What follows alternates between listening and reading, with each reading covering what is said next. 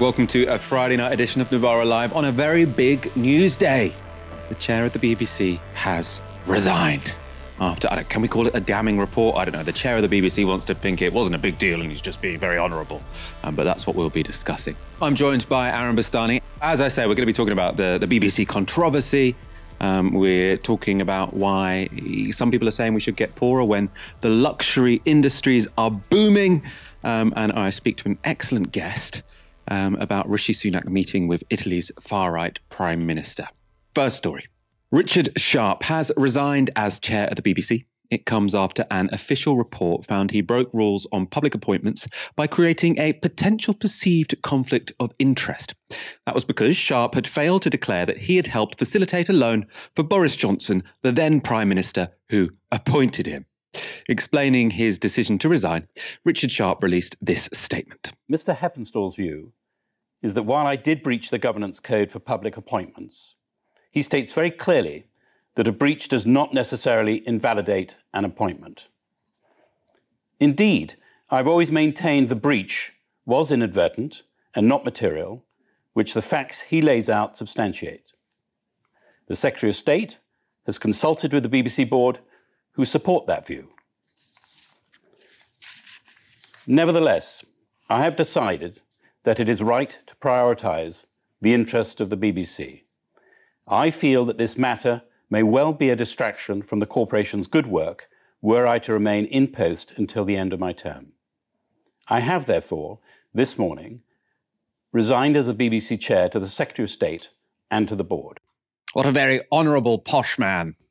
I don't think I've really done anything wrong, but because I want to protect the institution of the BBC, I have decided that I will do the incredibly honourable thing and I will resign, even though I've basically been vindicated. That's what I got from that. The resignation is double-edged for the Labour Party. They had called for Sharp to go, so can claim this as a scalp, someone they've taken out. But it also means that Sunak will be in charge of finding Sharp's replacement. And whoever gets the job as BBC chair will have a full 4-year term. And that means that if Labour win an election next year, they will be deprived of an opportunity to pick a new chair until 2027. Probably for that reason, they want the appointment process for the new chair to be more independent than it has been in the past. This was Shadow Secretary of Culture, Lucy Powell, speaking earlier today. We do have to have some democratic oversight to these positions, but we also have to ensure that the process that is arrived at is not only independent, but seen as being independent. There were some other criticisms about the process in this report. For example, that government ministers and advisors throughout the appointment of Richard Sharp made it very clear to the media and others who their preferred candidate was for this job, thereby clearing the field of anybody else who might have applied for this position. And the report today recommends that sort of behaviour stops. It makes some other recommendations as well about enhancing and strengthening this process. But I think the government should be going further on that, really, so that it can provide that reassurance to licence fee payers, to the vast majority of the British public, that this process is independent. We get the best person for the job. Yes, of course, the government of the day probably has to sign off that at the end of the process, but they shouldn't be going out to their very cosy network of mates to get one of them to apply, clearing the field of everybody else, and then rubber stamping them getting the job at the end. You know, we've got to see an end to that process, and that's why I've set up an independent review panel to advise Labour so that how we can not do that ourselves. So panels and reviews are normally just a way an opposition party can avoid committing to actually changing anything when in power. So they say, now, I'll do this independent panel. When we get into power, maybe we will keep the right to choose this guy. Anyway, in Powell's defence, she still, even if it was vague, offered a much clearer answer than that offered by Rishi Sunak. Should his replacement be a non-political appointment? And are you sick and tired of clearing up Boris Johnson's mess? You know, what I'm doing is focus on delivering for the British people. That's what I'm here talking about today in Scotland, how we can work constructively with the Scottish government to deliver for the people of Scotland. Just this week, almost 750,000 Scottish people received direct financial support with the help with the cost of living, the most vulnerable in our society. When I was last here, we announced the creation of 2 new free ports. They're going to create jobs and attract investment here in Scotland. That's what I'm focused focused on doing, delivering for the people of Scotland and the rest of the UK. But should the next person not be a non-political appointment? As I said, right now I'm focused on talking to the people here in Scotland about what we're doing to deliver for them, most of all the cost of living. That's not the answer to my question, Prime Minister. Should the next person be a non-political appointment? We're jumping ahead of it. There's an established appointments process for all these things, and it will be right that we turn to that when the time is right. But right now I'm here talking to the people in Scotland about what we're doing to deliver for them. So obviously Rishi Sunak, I only want to talk about Scotland. Very, very decent, reasonable. Cost of living crisis in Scotland, very, very important. He did add, though, there is a process and we will follow it, meaning I am going to choose the next chair of the BBC, essentially. Aaron, what do you make of this story? Any surprises today that the chair resigned? What's the significance of it? Yeah, it's interesting that his resignation comes so soon after Raab, which is partly coincidental, obviously, because Raab was responding to a report in regard to bullying in the workplace a week ago now. And it was a very Raabian tactic. You kind of get ahead of it slightly by resigning and saying you've actually done nothing wrong, which obviously I think to the outside person looking in with perhaps not really any deeper understanding of the situation, they would think, well, if you have nothing to worry about, you've done nothing wrong, you probably shouldn't resign. So yes, this whole posh thing of falling on my sword to save the institution, well, perhaps you shouldn't have taken the job in the first place after having financial dealings with the Prime Minister. We'll talk in a moment about the nature of how these people are appointed and the political nature of that appointment process. I would quickly say, though, Michael, I think any appointment process is political. You will clearly have somebody at the top of the BBC. You will clearly have various people in senior positions in a public service broadcaster who will have certain political prejudices and biases. And even if they're immensely objective, they will have certain backgrounds. They might have been a Labour student or a Conservative activist at university. They might not even agree with the views they previously held, but to somebody else in the public, that might disqualify them as being, politically impartial and somebody who's appropriate for such a position. So I think we're on very, very sensitive terrain here with regards to that. We'll talk about that more. But I would say this idea that you can have apolitical appointments for senior positions in public service broadcast, easier said than done. There are potentially degrees of independence. So there's sort of, someone who has a political opinion who then tries to act as neutrally as possible. And then there's, you help to arrange a loan for the Prime Minister. We should say the financial dealings between the Prime Minister and Richard Sharp, it wasn't that one of them lended money to the other. It was that Richard Sharp introduced the person who ultimately, or who we think ultimately lent the money to Boris Johnson, because I think this is still rather, we don't know the full extent of everything that's gone on, but he introduced him to the head of the civil service. All rather confusing, but in any case, this guy was involved in Boris Johnson getting a loan. Aaron, they're talking about how this appointment should be made. Can it ever be neutral? Someone who has voiced their opinion today is Gary Lineker. The BBC chairman should not be selected by the government of the day. Not now, not ever. And Dan Hodges, somewhat less significant than Gary Lineker in all of this probably, just like to point out again that there is no such thing as an independent chairman of the BBC for as long as the chairman of the BBC is appointed by the government. Dan Hodges, of course, columnist from the Mail on Sunday. Aaron, I suppose you're potentially disputing this claim from Dan Hodges, are you? He's saying there is no such thing as an independent chairman of the BBC for as long as the chairman of the BBC is appointed by the government. You think there is just no such thing as an independent chairman of the BBC? No, I think both those statements are true. I think you could have even a sort of independent appointments process, which is independent of the government. And by the way, those are very rarely independent of the government. Most things that we're told which are independent aren't actually independent. So, for instance, with the pay review bodies in this country, we have 8 or 9 pay review bodies, the public sector. They cover millions of workers. And we're told these are independent pay review bodies. They're selected by either the Prime Minister or the relevant senior ministers. So that's in regards to the composition of these pay review bodies. So it's very difficult to say a pay review body is independent when the people on that pay review body are literally chosen by senior ministers and the Prime Minister, i.e. the government of the day, i.e. the executive. Very hard to understand really how even you can, even with a straight face, refer to that as independent. So clearly that kind of thing is not independent. I would go slightly, which is what, sort of Dan Hodges is intimating there. Those kinds of processes can't lead to political independence. But I would also add, Michael, I think, look, in the 21st century with social media, everybody's got a digital archive, everybody's got a digital footprint. You look at their sort of activism as students, you look through you comb their tweets, their likes. They were in a photo once with this person. There was a great quote from Robespierre. I can't remember the exact words. He said, "Show me 6 lines of a man and I'll be able to find enough in it to hang him," which is to say that, you go through somebody's life and their biography and their works and deeds and words enough, you will find something to say you are disqualified from this job, you aren't sufficiently independent. So I think it's a very dangerous road to go down, saying we have to have people who are completely political and partial, because generally speaking, those people either don't exist, or if they do exist, somebody somewhere can find a sort of hole in their CV and a gap in the logic. But then secondly, in terms of how the government does it, I think that's a major problem. I mean, look, we can talk about how appointments are done.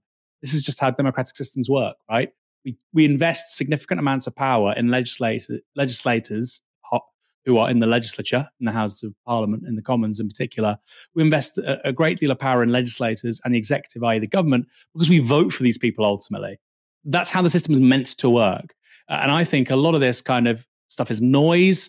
I don't really mind quasi-political appointments of various positions. Obviously, they shouldn't be like this was with Sharp. But I think, if we democratize our political system, if we have PR, if we make our executive far more accountable to the legislature, if we have an elected second chamber, if we distribute power in a more polyarchical sense rather than concentrating it in a small group of people in the cabinet, in Westminster, in Downing Street, I think that's the big fix really for a lot of political dysfunction in this country. So the idea that, we'll just keep things the same, but we're going to pretend that we appoint really independent people everywhere, I sort of don't buy it.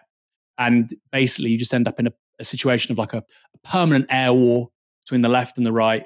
The left bashes the right's candidate, the right bashes the left's candidate.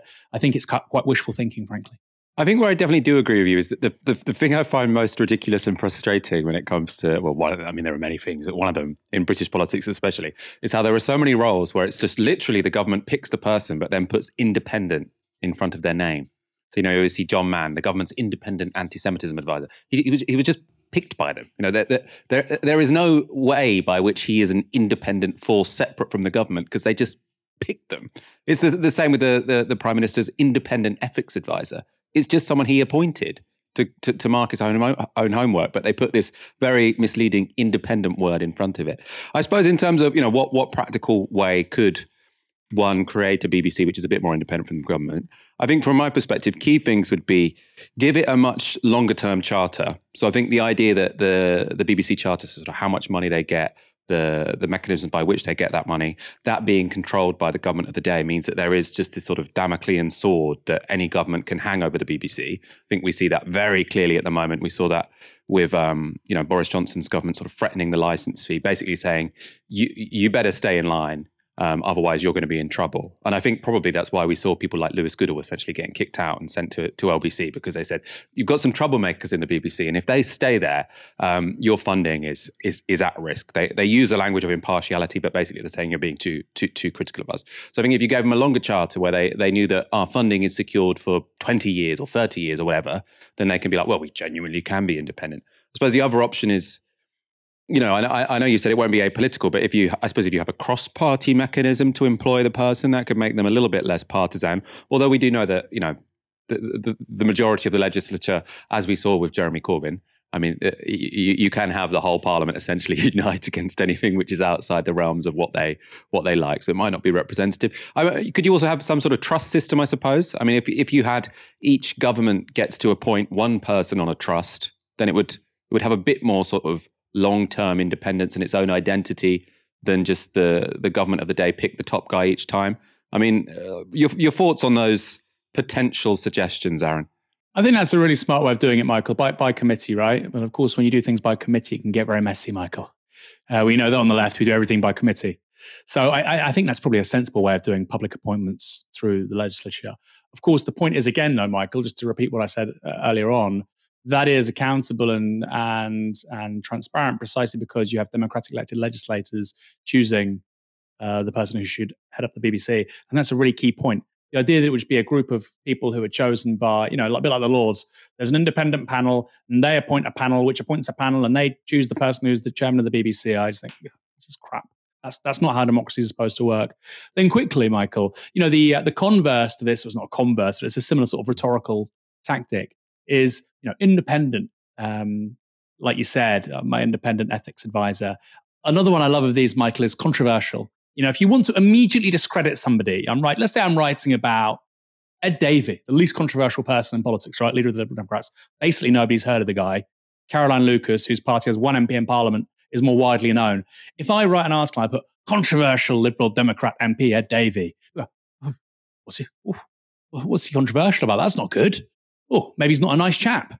Yeah, it's one of those words that's just sort of, it's like confetti in British politics. And more often than not, it doesn't mean what it's meant to mean.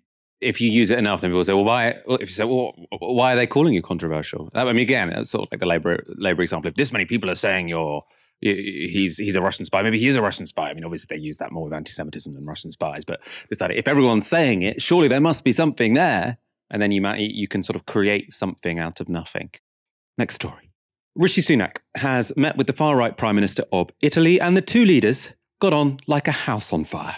I wanted to pay tribute to you for your very careful handling of the Italian economy, which has brought stability in uncertain times. And I think the values between our two countries are very aligned, which is why we can work so well together on shared challenges, whether it's responding to Putin's illegal invasion in Ukraine, where again I pay tribute to your leadership, but also tackling illegal migration, which is something that is common to both of us. Tackling traffickers and illegal migration is something that your government is doing very well. I'm following your work. Yes, I do absolutely agree with your work. And I think there are many things that we can do together. For the problem we have to face is the external dimension. It regards European Union and posing this problem, but I think UK can help on this work a lot. Of course, Giorgia Meloni's Brothers of Italy party comes out of the neo-fascist tradition in Italy, so her praise of Sunak's approach to migration should raise alarm bells. But Fraser Nelson in The Telegraph has told us not to worry. So he said, Giorgia Meloni, Italy's far-right PM, doesn't seem so dangerous after all. He says Rishi Sunak has an ally in the Italian leader who has proven surprisingly moderate in government. So nothing to be worried about there. Is Fraser Nelson right, though? Should we relax about the Brothers of Italy and Giorgia Meloni? I'm joined now by David Broder, Jacobin Europe editor and author of Mussolini's Grandchildren, Fascism in Contemporary Italy. How extreme is Giorgia Meloni? Giorgia Meloni is undoubtedly a far-right politician. I also read the article you mentioned by Fraser Nelson yesterday in The Telegraph, who said kind of, maybe 5 years ago, Giorgia Meloni used to talk about ethnic substitution, so used to talk about great replacement theory, the conspiracy supposedly headed by usurers and speculators and Marxists to replace the white Italian population with immigrants. But Fraser Nelson said, well, maybe she doesn't really talk about that much anymore, so what's to worry? So I think his piece is kind of denying really that the far right could exist, and just says, well, anyone calling people fascists, that's just the alarmist left. But I think that what she represents really is a radicalization of the right, in which parties like the UK Tories are increasingly happy to have warm relations with parties from a fascist and collaborationist background, ones that promote things like great replacement theory, an obsession with civilizational decline, and the fight against it. Only last week, we had a minister of Meloni's government, indeed her brother-in-law, again warn that Italy needs to boost birth rates in order to avoid surrendering to ethnic substitution. So I think the extremism of the party, it's not a return to the 1930s. As you say, I have a book called Mussolini's Grandchildren. It's not called Mussolini's Clones. But we are seeing a party which is obsessed with the idea of the threats to the homogenous Italian nation, the destruction of the family, and the supposed conspiracy of finance and Marxists to bring that about. So I think in that sense, we can, of course, say that it is a radicalization on the right. We're still talking in the realms of language, though, aren't we, and discourse? So you're sort of talking about how the discourse is more extreme than what we're used to. It's a sort of fascistic way of speaking they have. Has it translated into policy? I mean, are there sort of policies you can point to of the current Italian government and you say, oh, that's a bit fascist? One thing which very much isn't just rhetoric, is the fact that the children of immigrants who are born in Italy aren't entitled to Italian citizenship, and it's actually very hard for them to get citizenship. And that's because of the Italian right's successful resistance against the principle. It was discussed 5 years ago. So they've successfully resisted that. We've also seen the current Italian government so far, of course, this party has been in office before with the Lega under Salvini and together with Berlusconi, of course. So just to take the last few months, we've seen it strip back the special protection, allowing asylum seekers to remain in Italy. And at the same time, it's probably one of the most radical things it's done, isn't just in the field of migration and so on, but it's actually got rid of unemployment benefits. So since 2019, Italy has had a citizens' income, so-called, which is a bit like JSA in Britain, and the government has announced it's going to abolish that. It's legislated that. It's already started to happen, and from 1st of January, that will no longer exist. Apart from its properly sort of fascistic roots, this is a party that basically upholds sort of bootstraps and indeed even Reaganite economics, and has a kind of culture war against the so-called lazy, unemployed young people and so on. So the getting rid of unemployment benefits, in the clip you played, Sunak was very kind of chummy with Meloni, praising her also for bringing Italy to a sort of difficult economic phase, difficult period of instability. But of course, it's not providing stability for the millions of people who are going to no longer be able to receive benefits when they're unemployed. I didn't realize that. So zero unemployment benefits, none at all. So what's going to happen to people? I mean, because I think Italy also has quite high unemployment rates. Are people just going to be completely destitute? Is there some other support mechanism that's going to exist? Well, there's the family, of course, is one support mechanism. The other is they'll probably introduce some form of workfare. I mentioned Lollobrigida. In fact, I didn't say him by name, but he's the agriculture minister, who's Meloni's brother-in-law. And it's interesting, actually, the way he puts it really does link together the issue of unemployment and the so-called lazy people who don't want to get a job and immigration. He gave a speech 2 weeks ago where he said that unemployed people who are receiving benefits now should be doing farm work, because they might think that, well, we can just import slaves, as he said, to do the jobs instead. But instead, Italians should be doing it. So the party doesn't just say, well, foreigners are coming and taking our jobs. It's also saying it's the fault of lazy Italians who want to be paid too much, who are therefore creating a demand for immigration. So I think what they're talking about now is to introduce some sort of workfare and also to make the unemployment benefits that do exist only available to people with kind of specific health conditions and so on. In Britain at the moment, we obviously have this sort of enormous controversy about small boats crossing the Channel. I mean, that's kind of old hat in Italy, right? So there's been many more people arriving in Italy for a much longer period of time by boat via the Mediterranean. I mean, the political problem this poses is that it's very visible and governments can really sort of mobilize an emotive response to this. I mean, is there anything from the recent history of sort of Italy on this issue that you think people in Britain could learn? What can we take from the experience of Italy in terms of how progressives, let's say, should respond to the politics of small boats?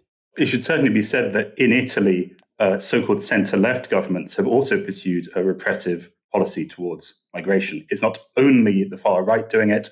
Of course, it's partly because of their political pressure, even when they're in opposition. So, for example, if we think of of course, Britain has its plan to send asylum seekers and other migrants to Rwanda. But Italy has this relationship with Libya and with sort of North African regimes who are meant to police migration to suppress it on their behalf. In Italy, the kind of debate around immigration has moved very far towards this idea that it's actually kind of humanitarian to stop the boats even trying to set off. The Meloni government has started this kind of, or resumed this sort of war on so-called people smugglers, and they're trying to frame it as an issue of people smugglers are exploiting migrants and putting them in danger. There was an interesting report in January which showed that of the people who have been sort of arrested in Italy as people smugglers, most of them were just kind of ordinary migrants who were sort of put in charge of a dinghy at the last minute, this kind of thing. So I think for the left or progressives, as you say, it's very important to resist this kind of false humanitarianism, and argue, of course, for safe routes for migrants to reach Italy in this case, or in Britain for you over there. Of course, the Italian government hasn't actually made its own the Rwanda policy, and in the Fraser Nelson article you mentioned, he kind of says, well, who's to say which is more moderate and so on. But of course, firstly, there is repression of migrants coming to Italy, also thanks to relations with various kind of North African states and Turkey as well, of course. And only today, Meloni said that the British policy on Rwanda shouldn't even be called deporting people, because how can you deport someone who's an illegal immigrant? So the very fact that they're illegal means that they can't be deported. So I think in the Italian case, of course, there's this sort of specific tie with this language of ethnic substitution, great replacement theory type ideas, which seem less prominent in British politics. But of course, they could also take root there, I'm sure. Next story. You need to accept getting poorer. That was the message this week from Hugh Pill, the chief economist of the Bank of England. He told a podcast from the Columbia Law School in the United States this. Somehow in the UK, someone needs to accept that they're worse off and stop trying to maintain their real spending power by bidding up prices, whether higher wages or passing the energy cost through onto customers, etc. And what we're facing now is that reluctance to accept that, yes, we're all worse off, and we all have to take our share to try and pass that cost on to one of our compatriots and say, we'll be all right, but they will have to take our share too. That pass the parcel game that's going on here, that game is one that's just generating inflation, and that part of inflation can persist. So that's his message. If we all try and maintain our incomes, then we'll all lose out. Now, to be fair to Hugh Pill, he did point out that businesses as well as workers should be accepting less money. So he says that they shouldn't pass on energy costs to consumers. So presumably he's saying they should take a hit to their profits, which is reasonable. I'm not sure how much the Bank of England is doing to ensure that can happen. I suppose it's more of an issue for central government. In any case, the comments have, again, very understandably, infuriated many people in Britain. And that's especially because we're seeing headlines like this. Britons need to accept they're poorer, says Bank of England economist. And that comes in the same week as headlines like this. This is the FT. Will the extraordinary boom in luxury goods ever end? So one day we've got Britons need to accept they're poorer. Then we've got the FT. Will the extraordinary boom in luxury goods ever end? So that sounds like there are certainly a few people accepting they still are very much not poor. The injustice of it all wasn't lost on the audience of Question Time this week. This intervention was especially strong. We were told after the last financial crash, like 10 years ago, okay, you have to put up with like no pay rises for now. So it's been 10 years on. So my generation, so I would have graduated about 2010, we've never had a pay rise in line with inflation. Like people are putting off having families, buying homes, all of that stuff. And when you look, I think the other part of it is looking at the consequences of these political decisions. So if, for example, you put the burden of tax on those who are the most vulnerable, they are going to have to choose between doing very extreme things like, do I buy my medication? Do I buy food? If you put the tax burden on the very rich, it's like, okay, I have a slightly smaller bank balance at the end of the year, but you're still rich. You're still a billionaire. And the other thing I'd like to say, when I say rich, I don't mean people who are on like 100,000, 200,000. We're talking about the people who have billions. Like you have people in this country who have billions. You can never spend it in a lifetime. You could never spend it in 10 lifetimes. Like, why is it that you're then putting the burden on people who have no money? Like, it doesn't make sense. If it's an annual income of £100,000, that does make you rich. And I think the tax should be higher on you. But I mean, the broader point is correct. And I think especially pertinent when we're looking at luxury goods companies booming. He's saying that if we tax billionaires, they're not going to notice, right? I think the reason luxury goods are booming is because there are so many people with so much money to spend. They need something to do with their money, so they end up buying luxury goods, especially which sometimes they think might increase in value. That's extraordinary, isn't it, Michael? And you've talked about Louis Vuitton's parent company there, the most valuable company in Europe. There are other ones too. You look at, for instance, I think Dior, they're in the top 10 companies in Europe by market capitalization. Hermes is worth $225 billion. Dior's worth $165 billion. Their value is just rocketing up. You had, I think, the managing director of Harrods say last month, business has returned to pre-pandemic levels. They say statistically, people just get, the rich get richer in a recession. That's just how it is. Oh, it's not necessarily how it is. It's how it is right now. So you basically have open admission by the 1% here, managing director of Harrods, saying that actually this recession is working out just fine for them. And to add what you said there a moment ago, Michael, the rich don't just spend their surplus money on luxury goods. Even worse, they spend the money on assets. So they've got too much money to spend. They literally can't spend it quickly enough, as that gentleman said there. Not just billionaires, millionaires too. What do? They buy assets to generate more wealth, to generate more incomes. Now, of course, that can be forms of, national debt, sovereign debt, US gilts, British gilts, US treasuries. It can be precious metals. But it can also be things like bricks and mortar, buildings. Because being a landlord is still just about, even though interest rates are high, especially if you're buying a place cash, it's actually quite lucrative. It is not good for the majority of people, for a minority of the ultra rich to get wealthier and wealthier and wealthier. There was this sort of platitude really for the last 40 years. Well, we're going to permit income inequality to rise if it means that the very poorest also get richer, right? The rising tide lifts all boats. Sounds good, but in reality, that's not what happens. You create a layer of the ultra rich. They literally have too much money to spend. They invest that in assets. Those assets have to find returns. They find returns by impoverishing other people, right?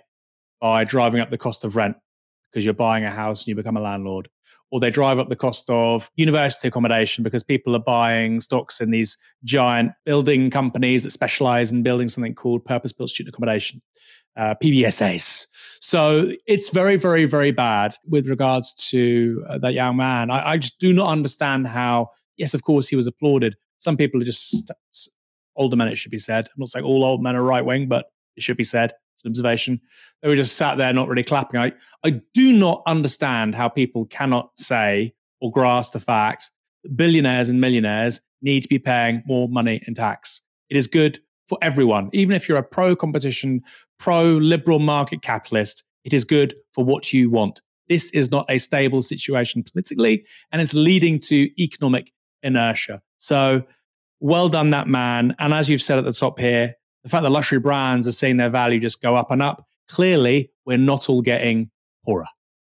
I mean, you kind of reminded me, actually. I suppose the one silver lining to the boom in luxury goods is it's better for the rich people to be buying luxury goods than to be buying our houses. Because it is, at least I'm not really competing with them for Dior bags, but I would be competing with them for somewhere to live in London. Obviously, getting them to pay taxes would be much more useful than getting them to waste their money on Dior bags. Let's look in a bit more detail at the Financial Times article on luxury brands that I showed you the headline of earlier. And this is how the article starts. Sharon Wong had decided she had earned a little indulgence as she browsed at Louis Vuitton in La Samaritaine, don't know if that's how you pronounce it, department store, one of Paris's marquee luxury shopping destinations. It's expensive, but I've been thinking about it for a few months, the 30-something marketing manager from London said as she examined models of the Petit Sac Plat, a small rectangular bag which costs about €1,500. I save a bit. I think about them as investments. The top names will always have value, especially the styles with history. Around the corner, they write, a clutch of suited Italians and a German family milled in the lobby of the 5-star Cheval Blanc Hotel, where rooms start at about €2,200 a night and staff said occupancy was running at 70% and above. The hotel, La Samaritaine and Louis Vuitton, have one thing in common. They are all part of LVMH. The family-controlled luxury conglomerate was built into a powerhouse by Bernard Arnault through serial acquisitions since the 1990s, giving his family a fortune that is now worth about $212 billion. Of course, while some of that success of the luxury goods market is down to the rise of the middle class in countries like China, so not necessarily a story about inequality here, it is also a story about inequality here because it is driven by the rise of the super rich in Europe and America as well. Charts from the Financial Times show year-on-year growth in revenue from different world regions. In the fourth chart, you can see the growth in Asia, excluding Japan. So this is mainly going to be China, really. You can see there's been sustained growth in demand above 10% a year. So you see, that would really boom. That would really sort of give a boost to those industries. In Europe, though, where we're supposedly facing a cost of living crisis, the growth in demand for luxuries is also huge. Let's zoom in on Europe now. You can see that throughout the 2010s, when the rest of us were suffering from austerity, there was sustained growth of between 5 and 10% a year in demand for luxury goods. That fell by 29% in 2020 during the lockdown, or the lockdowns across Europe, but the rebound was dramatic. So in 2021, revenue increased by 30%, so completely making up for the pandemic fall. Then in 2022, it rose by another 35%. So all of those losses were made up in a year, and now revenue is a third higher than it was for the pandemic for luxury goods. Aaron, the person whose analysis this really reminded me of was Gary Stevenson, who we've had on the show. You've done a brilliant interview with him on Downstream, who sort of talked a lot about how one of the big problems we have, one cause of inflation, is that during the pandemic, the wealthy sat on their cash, got very, very rich. They were sort of still collecting rent from the rest of us, but not spending their money. Now they have this huge pile of cash to spend. And essentially that seems to be what we're seeing here, doesn't it? Yeah, and it's hiding in plain sight, Michael. The Financial Times had to rename their weekly supplement from How to Spend It to HTSI because they realized how distasteful it was to have I love reading the Weekend FT. It's great journalism, some of it. Some of the columnists are awful, Joanne Ganesh, Robert Shrimsley. But most of it's very good. The How to Spend It supplement had to literally be renamed because they understand the politics around that now are awful. The optics, as some people in marketing and branding like to say. You know, this idea that particularly centre-right politicians and Labour as well, let's be frank. So, well, look, it's easy to talk about billionaires and millionaires. It's really easy to make them sort of these cartoonish villain characters. Jeff Bezos literally can't talk because his face is so puffed up from taking human growth hormone and testosterone and Botox. He's literally going into space with, Captain Kirk. Of course he's cartoonish. Elon Musk is, of course, a very cartoonish character. So, no, when you say that there are evil, cartoonish billionaires and millionaires, they are, the avatars of our society. They do exist. And the idea that, oh, no, that's just the willful, whimsical imaginations of the left. Watch a TV program. Why do you think if there's no wealthy people, why do you think Succession is such a successful TV series? Or White Lotus? You think those people don't exist? It's just they've been made up by some screenwriter in Hollywood? No. That is accurately depicting a runaway class of billionaires and millionaires, particularly in Anglo-America, who have too much money. They have so much money, they literally don't know how to spend it. Kendall Roy is literally a critique of the society that we live in. Logan Roy, played by Brian Cox, and Brian Cox is quite explicit about this. These are awful people. These are literally the worst human beings in our society. Those people exist. Rupert Murdoch has billions of pounds. His children will inherit a huge fortune. What did Murdoch do? What's his legacy?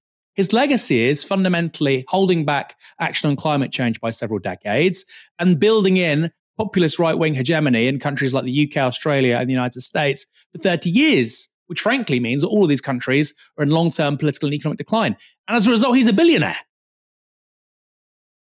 So, yes, there are very wealthy people, despite what centre-right, centre-left, purportedly centre-left, centre-right, let's be frank, they mostly just agree on the rich getting richer. That's what both parties should be called, the rich getting richer parties. Despite what they say, oh, there's actually not that much money around. There's a hell of a lot of money around. It's on Amazon. It's on HBO.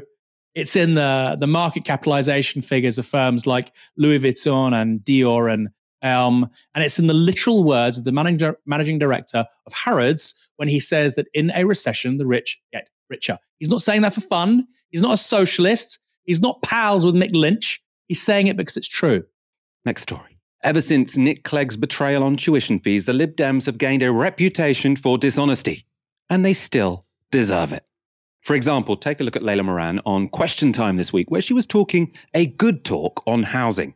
In Oxford, we're seeing a lot of this, and what's happening is that young people just move out.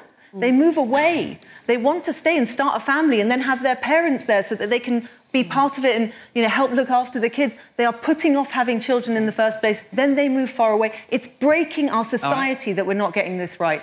That was Layla Moran articulately explaining the problem of Britain's housing crisis. I totally agree with her. It was excellently put. The problem, across the country, the Lib Dems are making this crisis worse. Now, that's because Lib Dems are the ultimate NIMBYs. They win election campaigns by campaigning against anything being built. Now, the most dramatic example of this was the Chesham and Amersham by-election in 2021. This is how John Elledge explained that win for the Lib Dems in The New Statesman. The Lib Dems hadn't won by persuading the residents of affluent southeast Buckinghamshire of, say, the importance of liberal values. Green's victory had been built largely on opposing both HS2, which passes through the constituency, and the government's planning bill, a developer's free for all. The voters of Chesham and Amersham had not suddenly opened their eyes to the true horrors of the Conservative government they had hitherto supported. The Lib Dems had won through weaponised NIMBYism. The Green there, not reference the Green Party, but the surname of the candidate. Another Lib Dem MP, Sarah Olney, has campaigned to block new housing. Olney is the MP for the wealthy West London borough of Richmond, and she joined constituents who launched a campaign to stop the building of 2 housing blocks in the much poorer East London borough of Stratford. Now, the reason?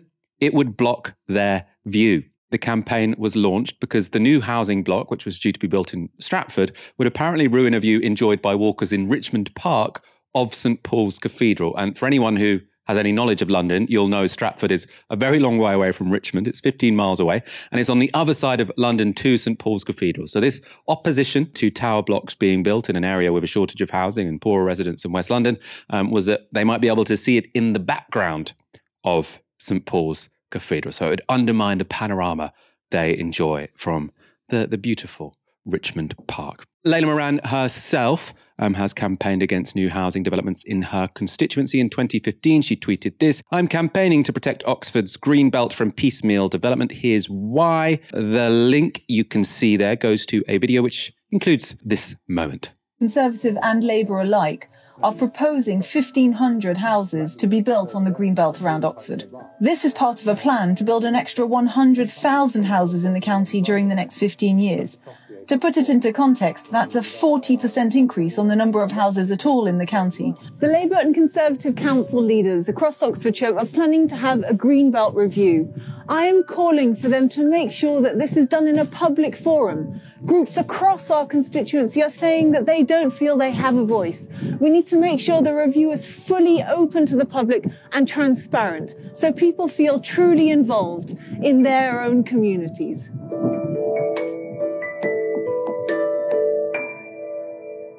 And the thing that's annoying there is obviously Layla Moran is not saying don't build any houses, because that would be too explicitly saying we need to have complete transparency, complete democratic sort of input. And then obviously all the people in that video are saying don't build on the green belt, right?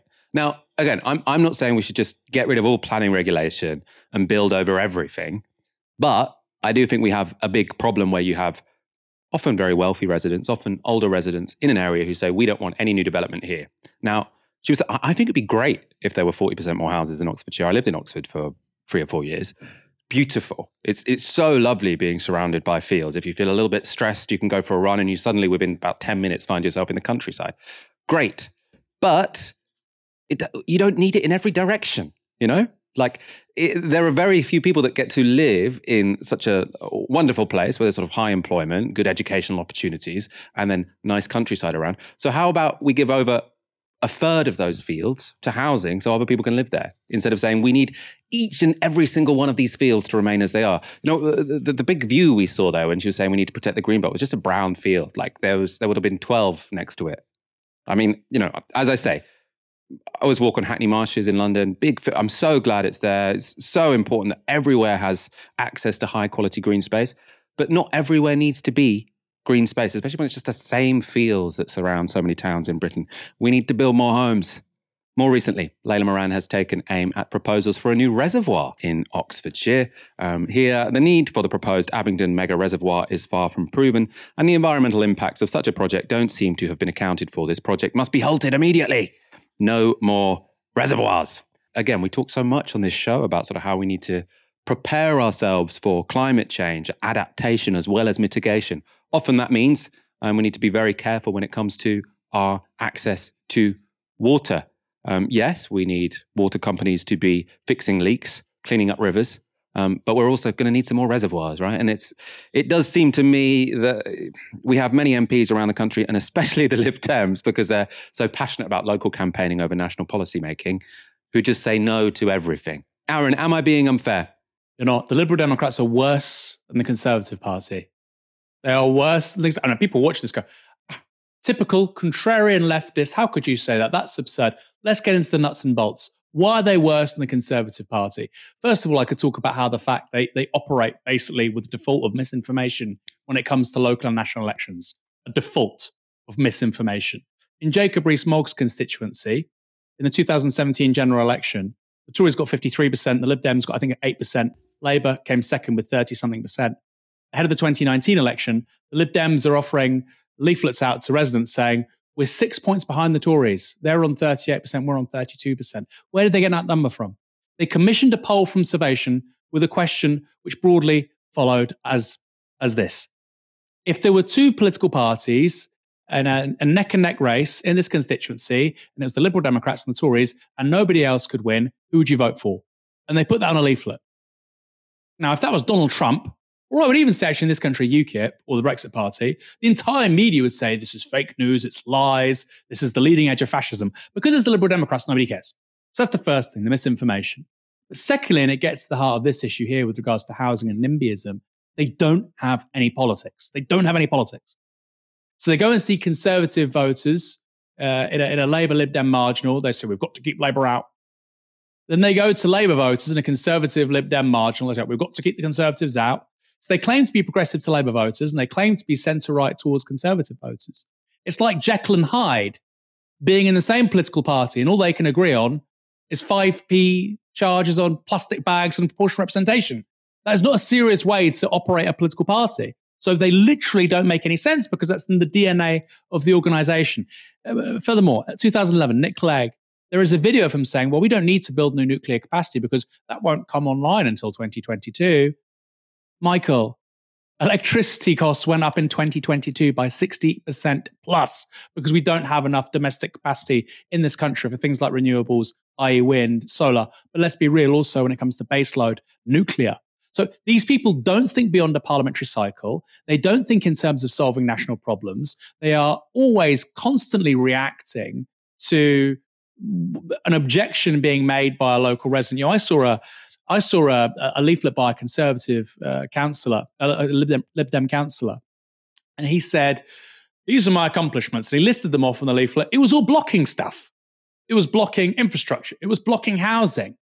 It was blocking expansion to, flats or, a telephone mast. Now, look, I understand for councillors, that's a lot of casework. But the whole reason for you to be in politics can't be to block stuff. You also need to do stuff. You need to build stuff, make stuff, solve problems. But that is not how they view politics, Michael. And I know this is going to be very hard for some people watching. And they, like I say, I've explained all of that and they still might not believe me. But in terms of long-term planning, in terms of fairness and truth-telling while campaigning on the doorstep, and in terms of actually offering people something propositionally, they are the worst party in this country. The Tories want to offer you lower taxes, although they're not really doing that right now. Labour want to give you better public services, although the same applies there too, right? But at least we broadly know what these guys stand for. The Lib Dems, it's neither. It's inertia. It's managed decline. We have managed decline in this country, but the big two will say that's by accident. We don't want that to happen. Whereas with the Liberal Democrats, that gets to the heart of what they are as a political project. To finish, there's been some big news today in terms of the struggle for proper public sector wages in the NHS. The story is one of division. That's because today Unite voted to reject the government's NHS pay offer, while the GMB voted to accept it. As you may know, the Royal College of Nursing had already voted to reject the offer against the advice of their General Secretary, Pat Cullen. Unison has already voted to accept it. So, couldn't be more divided in a way.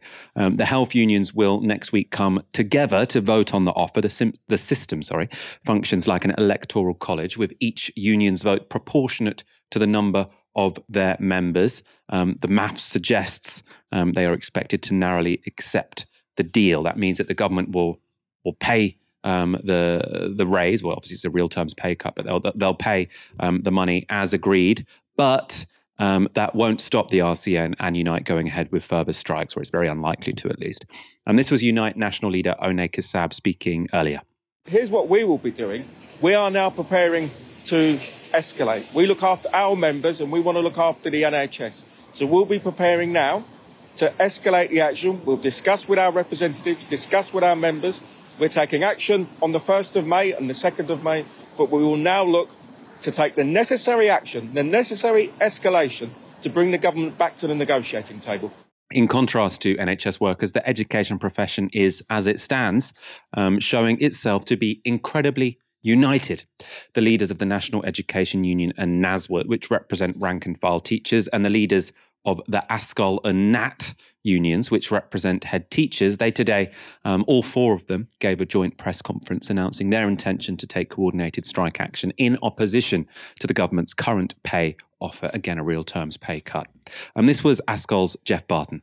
I never thought I would be sitting talking about the fact that 24,000 ASCOL members, those eligible, have said to us, we reject that pay deal and we want a formal ballot for strike action. Not for action short of strike action. We've rejected that because action short of strike action won't send out the seriousness and the urgency of the message that the government in its parallel universe appears not to be hearing at the moment. We went into those talks in good faith. They were bizarre and surreal in many times. But what we did, and you won't have seen it, but we saw it, we did not play the union barons. We gave an absolute evidence-based case that unless you, the Secretary of State, and you, the Schools Minister, and you from Number 10, and you from the Treasury, start to understand the serious crisis that the people we represent in leadership unions and the people the teacher unions represent, that we are unable to recruit those people, we're unable to retain those people, and the workload issues need to be tackled. That was the case we made, and we provided absolute evidence for it, and yet here we are, finding ourselves where we are. I run a leadership organisation. If I was leading a school and I had a crisis between me and some of our staff, I would pick the phone up and I would say, what do we need to do behind the scenes to sort this out? And the nation's parents are watching on and saying, why is the government not trying to sort this out? Of course, I can see in the comments people saying 130,000 civil servants also on strike today. We will, of course, give you updates when it comes to how those negotiations are going. As far as I understand, there weren't developments in terms of the negotiations today. It was just well, not just strike action, but it was strike action, which we knew was going to be taking place. Two very different stories here. Now, I don't particularly read this as there being more unity in the education profession than there is in the healthcare profession. I think it's probably more about the phase at which these actions have found themselves in. Obviously, the NHS dispute been going on for slightly longer. The nurses does seem quite complicated now, doesn't it? You've got half of the unions who've accepted the pay offer, half of the unions who haven't. As I say, in the Electoral College, which they'll all come together in, it seems that a majority will vote to accept. But that doesn't mean that the nurses, and I think it's especially ambulance drivers or ambulance crews who are part of Unite, that doesn't mean they will automatically fall in line and then accept it. They might still be going out on strike. I mean, what do you make of this? I think that's right. I think, sadly, in this instance, the division is going to really undermine powerful industrial action and probably will undermine their ability to get the pay rises they want. I think that's inarguable. But the long-term issue here, Michael, is that we have a shortfall of around 46,000 nurses, midwives in this country, 46,000. And we're not going to make up for that shortfall in terms of recruitment until we significantly improve pay and conditions. So that might seem like a win for the government, but if they want a permanent crisis in the NHS and they want industrial action in the NHS every single year, and by the way, when that happens, people get more militant, workplaces become more densely unionized, people become more politicized, the people that vote no this time will probably vote yes next time. This is not a long-term winning strategy for the government when it comes to recruiting staff in the NHS, keeping hold of them, and dealing with this as a political issue.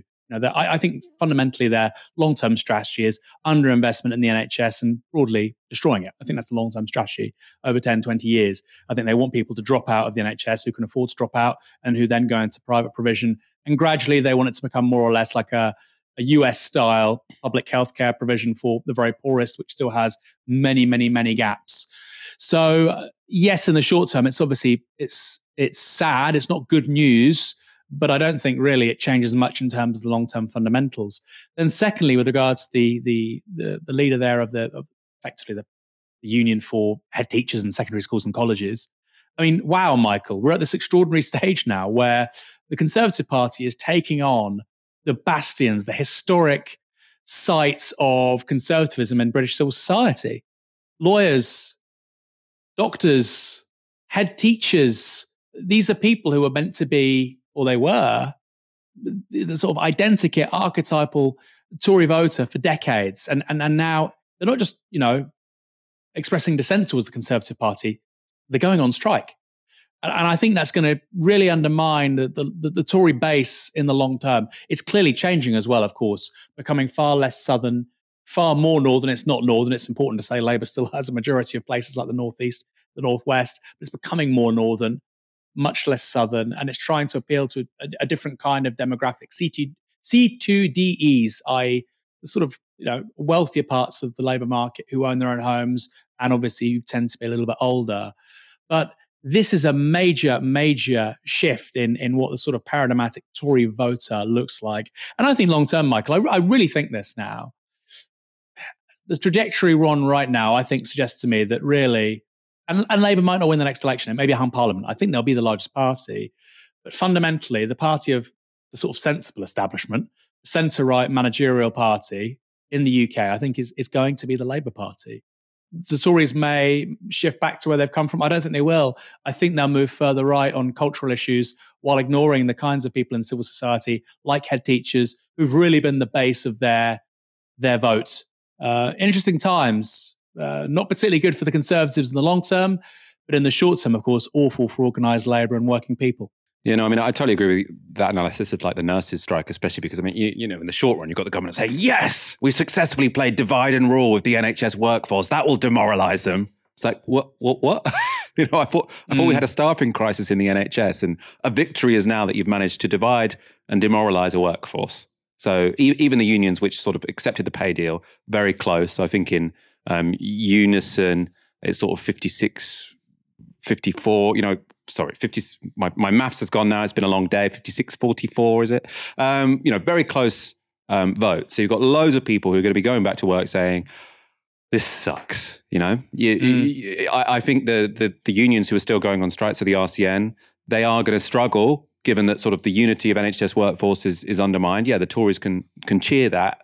But if you've managed to sort of defeat the nurses union and demoralise them back into the NHS, what kind of success is that? What kind of success is that? Let's go to a couple of comments just before we wrap up. With a $5 on the Super Chat. Spitting fire, I could do a weekly segment from Aaron highlighting Lib Dem lies. Also on Super Chat, Pancaking says, Aaron ought to tidy his bookcase. An activity for you this weekend. Aaron, thank you so much for joining me tonight. Michael, my pleasure. And I really mean it when I say the Liberal Democrats are the worst of the lot. I believe it after tonight's performance. Thanks everyone for watching this evening. On Sunday, do come back to this channel. Ash will be interviewing writer and poet Mohammed El-Kurd. Really, really exciting. And of course, that's about Palestine and how the media cover the struggle of Palestinians. And we've often done segments of Mohammed El-Kurd speaking to the mainstream media, and really, really powerful. So it's great to have him on Novara. That's here at 6 p.m. on Sunday. For now, you've been watching Novara Media. Good night. This broadcast is brought to you by Novara Media. Go to novaramedia.com/support.